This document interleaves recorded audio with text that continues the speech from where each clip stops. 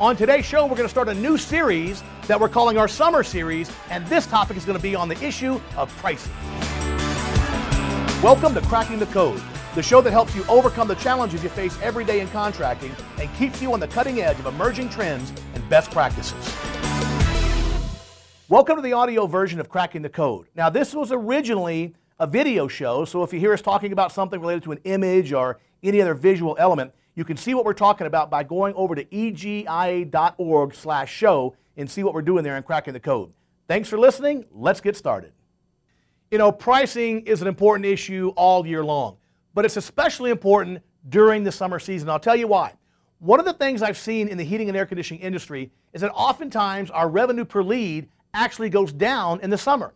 I mean, think about it. When you've got more leads and your salespeople, your technicians are rushed, right? Things are going crazy this summer.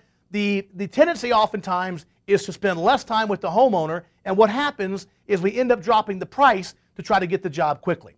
So holding margins is always important, and making sure that you're properly pricing your goods and services and holding those prices during the summer is even more important. I mean, think about this. If you're losing $500 or $1,000 revenue per lead, when does it hurt the most, right? When you're running 25 leads a month in the shoulder season, or when you're running 100 leads in the summer? Imagine if your revenue per lead goes down $1,000 during the summer and you run 100 leads a month, that's $100,000 in lost revenue.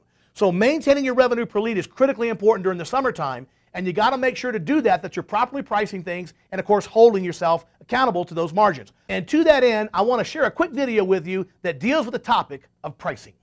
One of the biggest challenges facing the heating and air conditioning industry is the dangerous underpricing of our goods and services.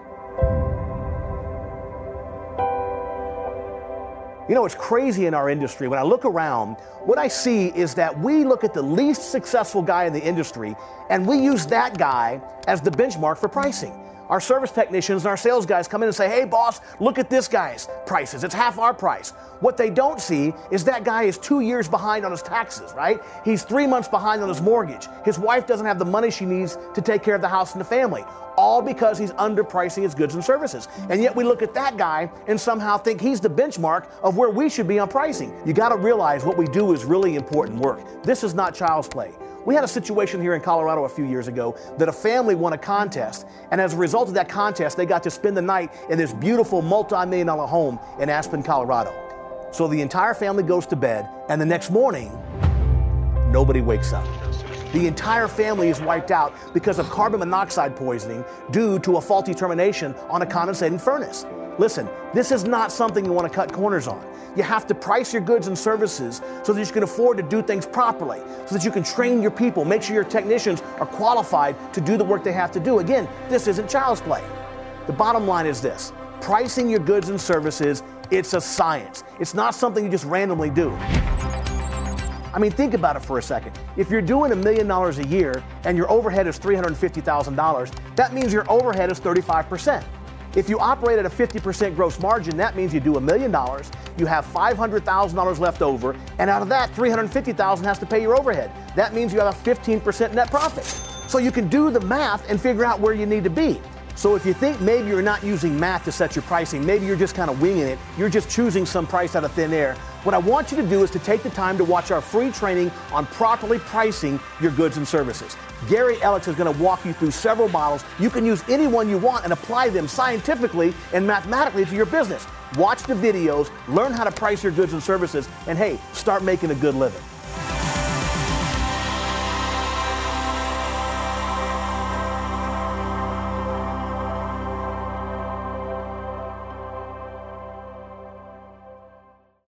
Now, of course, the reason that we want to price right is because at the end of the day, at the end of the month, we want to have that 5-letter word, profit, right? Profit is not a 4-letter word, it's a 5-letter word. So you want to make sure that you're earning profit. That comes down to your pricing.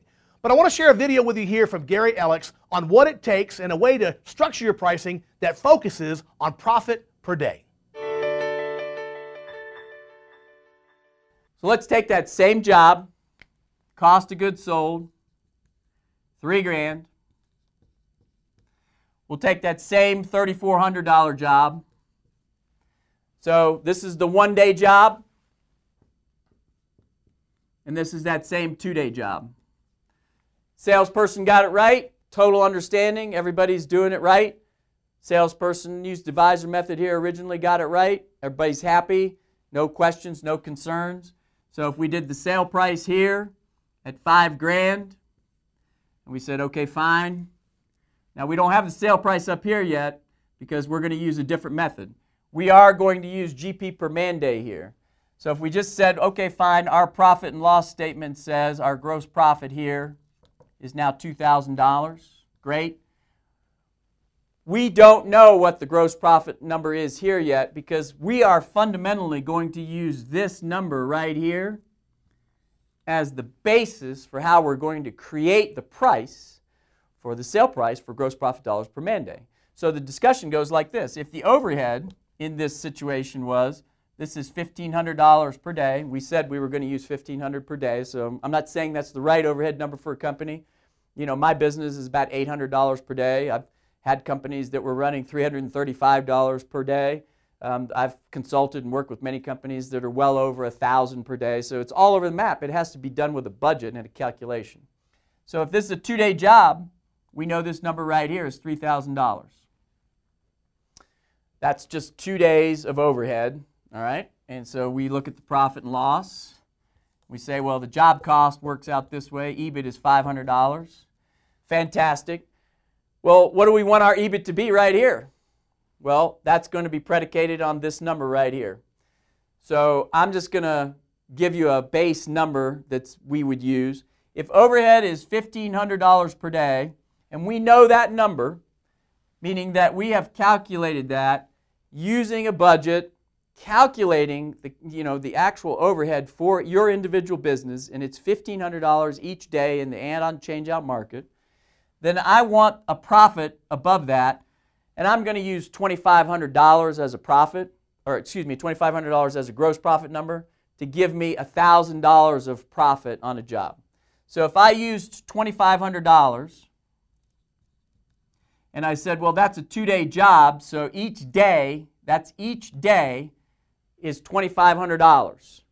Then this needs to be a $5,000 gross profit number right here.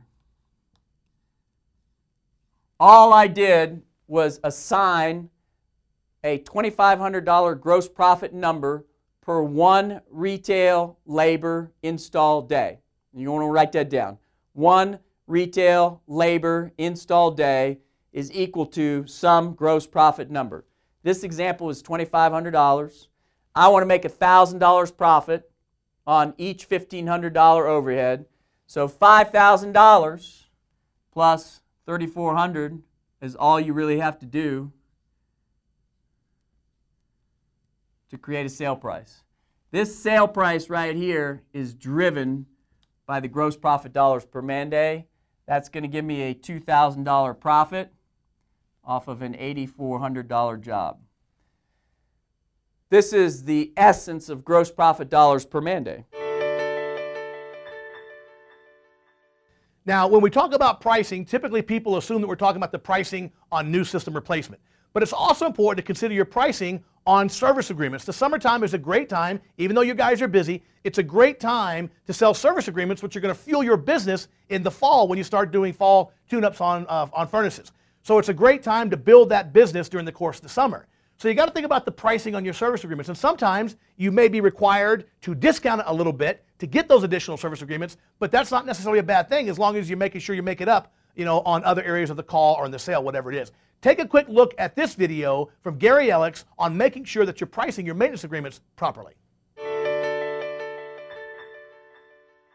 So what we want to do is we want to make it easy for the technician to sell a service agreement on a crisis demand service call. So by creating a discount, that's actually going to lower the price of the service repair based on the strategy. If we're going to do that, then that means that that $100 rate, if it's discounted, is no longer going to be $22. So what we have to do is we have to gross up that rate. And so I'll take you through the tool. The next discussion point becomes step 6 and also step 7. This is where a bit of confusion occurs when we do physical site training work or we do consulting, and service management will often get a little bit confused about how the discount is applied. So I've got step 6 established at a 20% service agreement discount. and I have a 50% uptake or conversion rate on the service agreements. Now that number can be changed. If I change that number from 50% to 25%, which is the minimum industry standard, you'll notice that the rate goes down from 303 to 287. And that's because the effect of the service agreement discount is being minimized. In other words, the conversion rate of 25% times 20% means that I'm only giving a 5% discount on average. So 75% of my customer base is not buying a service agreement. 25% of the customer base is. So that represents a net discount of 5%. Now, in my company, we convert about 71% of our club customers over on demand service because we do give a 20% discount and we give a lifetime repair on the service repair if you join the club. So there's an economic incentive, there's a physical incentive, and there's an emotional incentive for a client to join our club. And in this case, the 71% increases the discount rate to 14.2%, which means that the base rate of that company needs to be at $318. The purpose of the $318 is 14% discount is going to occur 71% of the time I'm giving away 20%, and then 29% of the time I'm giving away nothing. So the base customer pays $318, the service agreement customer will pay $273, and we get to that $273 because we're giving away essentially 14.2% discount. Recently on our Ask the Experts call, we got a great question about taking your people from hourly to flat rate. I can tell you in my experience with business that the most productive thing we ever did, especially in our service department, was to move people to a performance-based pay, a flat rate system. In other words, their pay is based on their performance. In 2007, I bought a company, for example, with about 20 service technicians, and they were all on hourly. There was zero productivity, zero accountability. So, of course, we changed the program to a flat rate system. Here's the crazy thing.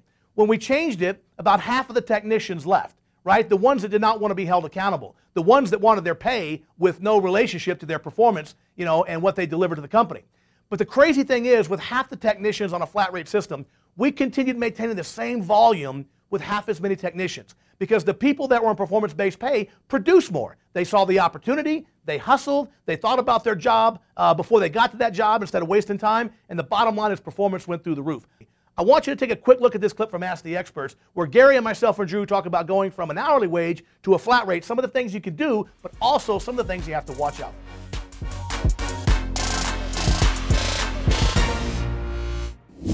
Gary, we are going over our price book and the way we pay our techs. Right now, we have a given amount of time we pay per job, and each tech has an hourly wage that they are paid off of. We are wanting to change to paying the guy a lump sum for any given job, piecework. Please advise on how to do this. Okay, Tovia, that's going to be a good question. It will be subject to both state and federal law. So the Fair Labor Standards Act is going to be in play on that. And then there will be some specific state laws that will also be in play. So the very first thing, I doubt that most companies are going to have this problem, but you've got to pay minimum wage. So no matter what, the threshold has to hit at least minimum wage. So if somebody has a bad week on performance-based pay, or in this case, piecework, you just have to make sure that it crosses that threshold. I would doubt seriously that that would be a problem, although it probably is conceivable. The second thing is, based on the laws, while you're paying piece rate or any kind of productivity pay, the IRS guidelines are written to be very nebulous, and they want those to be written that way for a reason. And the reason is they get to interpret whether or not that position is in fact a line job or whether that's a production job, field staff versus managerial. So when you're doing task-based pay and you're audited, or you run into a situation where maybe you have a disgruntled employee who turns you in for some issues and things like that, and that's typically how this will apply. The audit itself, you have to keep track of the time based on the physical hours that somebody has worked. So even though you're on piece rate or some form of productivity pay, you have to track the physical work hours. So in California, that's a 10-hour overtime law per day. In other states like Arizona, where our companies are based, it's a 40-hour work week. It's based on the federal law. So it doesn't matter that you're paying them on piece rate pay. Just make sure you keep track of the physical hours. So training time, areas where there are non-billable callbacks, those types of things, they still count. Still have to be time card oriented. I would recommend that you keep track of that electronically, and sometimes even manually is good. And then the last comment on that is, well, we're piece rate pay, and I certainly believe in that. Obviously, that's how we organize our own businesses. You still have to have a base rate that you're working off of. There has to be a threshold where somebody starts. So you can say, I'm going to pay you $650 for an install for the day, and that's fine. But to calculate overtime, you have to work the hours backwards. The hours, in other words, that somebody has actually put in the physical time to be able to calculate what's called an effective wage rate. So $650 for the day for the install is precisely what we would pay. But if the guy works 8 hours, that's going to be different than if he physically worked 10 hours once he crosses overtime. So if he doesn't cross overtime, it doesn't really matter. You're going to be paying based payroll taxes, benefits, burden, FICA, FUTA, SUTA, those types of things, based off the wage. But as soon as you cross over the overtime threshold, the hours calculation has to be brought into that equation. So you really are not going to get away from that particular problem as much as you want to. There have been plenty of companies nationally that have tried that, and all of them at some point or another have been busted. And all of them would tell you that it sounded like a really great idea. And guys like me told them it's a really great idea as long as you aren't going to get caught. So it's probably not a really great idea. So I don't think it's a great idea to do it that way, because eventually somebody will get unhappy and realize, through a cousin or, a neighbor or somebody who's an attorney or whatever, and say, well, you were eligible for overtime because you were field production. So again, the law is written in a very specific way, which is vague. And so that allows somebody from the IRS or the state to come in and sit down and say, do they manage people? No. Do they wear a uniform? Yes. Do you tell them what time schedule they're on? Yes. You failed all three of the acid tests at this point alone. So you have to pass all three. And so if you fail one, you're basically going to be it's going to be problems relative to the audit. So the essential elements there are track the hours, make sure that overtime is something that you pay attention to and that you pay, go to a piece rate system. I think that's the right way to do it. It manages the task and the price for you. In other words, once you establish the price task relationship and the wage that we're paying for that task, whatever that is, the price itself then is fixed.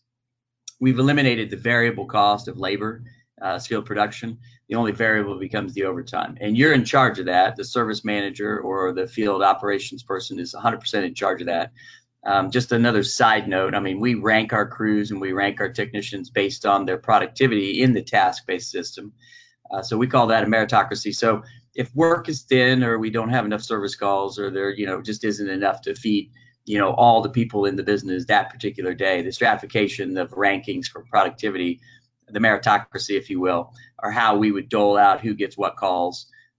Some companies would feed that across the board and leverage the idea of average. So we tell our guys up front, hey, that's not how we're going to do it. So make sure that you pay attention in training. That's why we train you. Make sure you pay attention when we send you to workshops that suppliers are putting on. Your job is to create yourself as a better human being and a better productive technician or better installer. That's the purpose of that, because the rankings do matter. And so it's a little bit like asking, do you want Gary Ellicks, Drew Cameron, or Wally Long to have the ball at the end of the game, or do you want LeBron James or Michael Jordan? I don't really know Wally's basketball skills, but I know mine, and I think Michael Jordan would be a better choice. So Drew, I think Drew's got to be 6'4". I think what we really want to be thinking about here is piece rate is definitely a good approach. The last thing I would caution is don't use that as a crutch for operational sloppiness. I always, when I consult with companies, tell the business owners and the leaders that performance-based pay or productivity pay, piece rate in this case, is really one of the last things that you do when you install a productivity and reward system, because you don't want to operationally get in the way, of the pay system. You want the pay system to reward the guys and allow them a lot of runway to be productive. So inventory stocking, standardized parts, truck stock replenishment, training on, how to use the materials, how to create, an actual repair, how to actually do the installation, standards for installation and service calls. There's a lot of things that can get in the way of making productivity or piece rate pay a useful tool.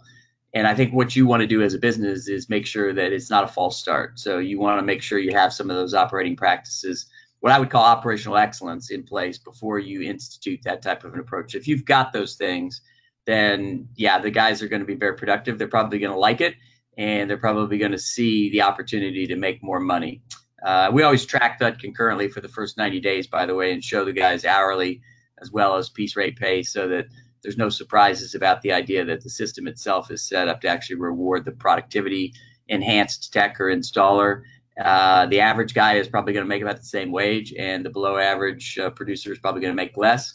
And we're transparent about that. And I think it's okay to be transparent about that. The idea is to get them up, to average or better. So there you go. That wraps up our discussion about pricing, whether it's equipment, repairs, or certainly on maintenance agreements. And I want you to join us next week, because we're going to be talking about some things to do with your CSRs, right, your dispatchers, and how what they do also affects pricing.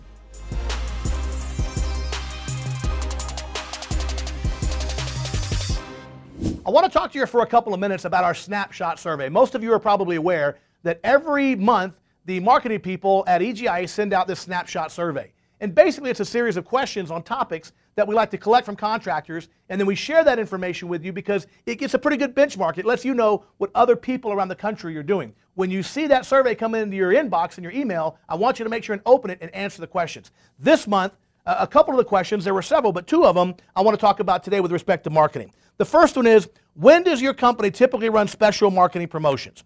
Right? Here's what we found.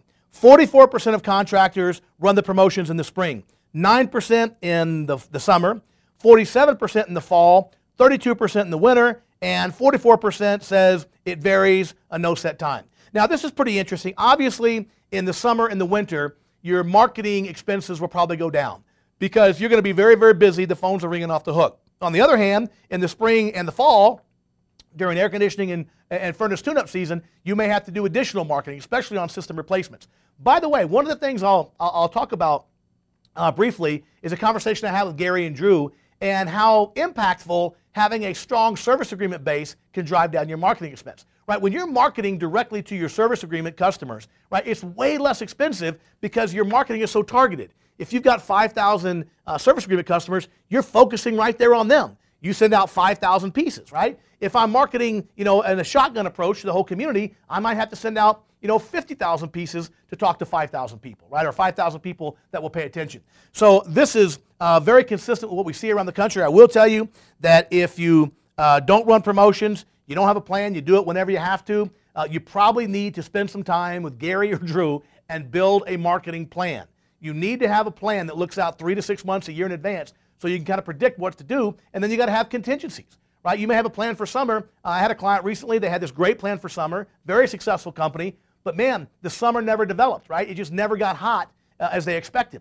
And they didn't have a good, strong contingency plan to kick into gear, and they really paid a price for it over the summer. And I will tell you, that's one of the smartest group of guys, one of the best run companies in the country. So if it can happen to them, I promise you it can happen to anybody. So take a look at your marketing plan. Ask yourself when you're running promotions, make sure that you're building your service agreement base so you can spend less on marketing. And above all, you got to have some kind of marketing plan altogether. Okay, here's the next question that was sent out this month. On average, what percent of your company's total sales are generated by the promotions? In other words, what percentage of your revenue comes from those promotions? 35% of our contractors said from 0 to 10%, so a pretty small portion. 29% said 11 to 20%. 12% said 21 to 30%. Now here's where it gets interesting. 9% of contractors out there get around 41 to 50% of their revenue through promotions, right? Only 35% are getting that 0 to 10%. Now think about the implications of this. If I'm getting 10% of my revenue from promotions, that means I'm getting 90% of my revenue from existing customers and service agreement customers, right? That's a pretty good deal when most of your business is coming from your existing customer base. If you're getting half your revenue from promotions, that means you've got a smaller customer base and you're having to do all this marketing to get these new customers. Well, guess what? That's pretty dang expensive, right? So again, it goes back to the point I made earlier. You got to build that service agreement base, and that will drive down your overall marketing expense. So take a look at the survey, because they come every month. Participate every time you get the chance, and review those to see how you're stacking up against the rest of the country. Well, folks, that's our show for this week. I hope you enjoyed the discussion on pricing with your systems, of course, with your repairs, and don't forget your service agreement customers. And pay attention to your promotions. How many promotions are you running, right? How generous are you getting with your promotions? How do you stack up against the rest of the country? Join us next week. We're going to be talking about some of the conversations around your CSRs and your dispatchers, and have a great week. In the meantime, we'll see you soon. Bye-bye for now.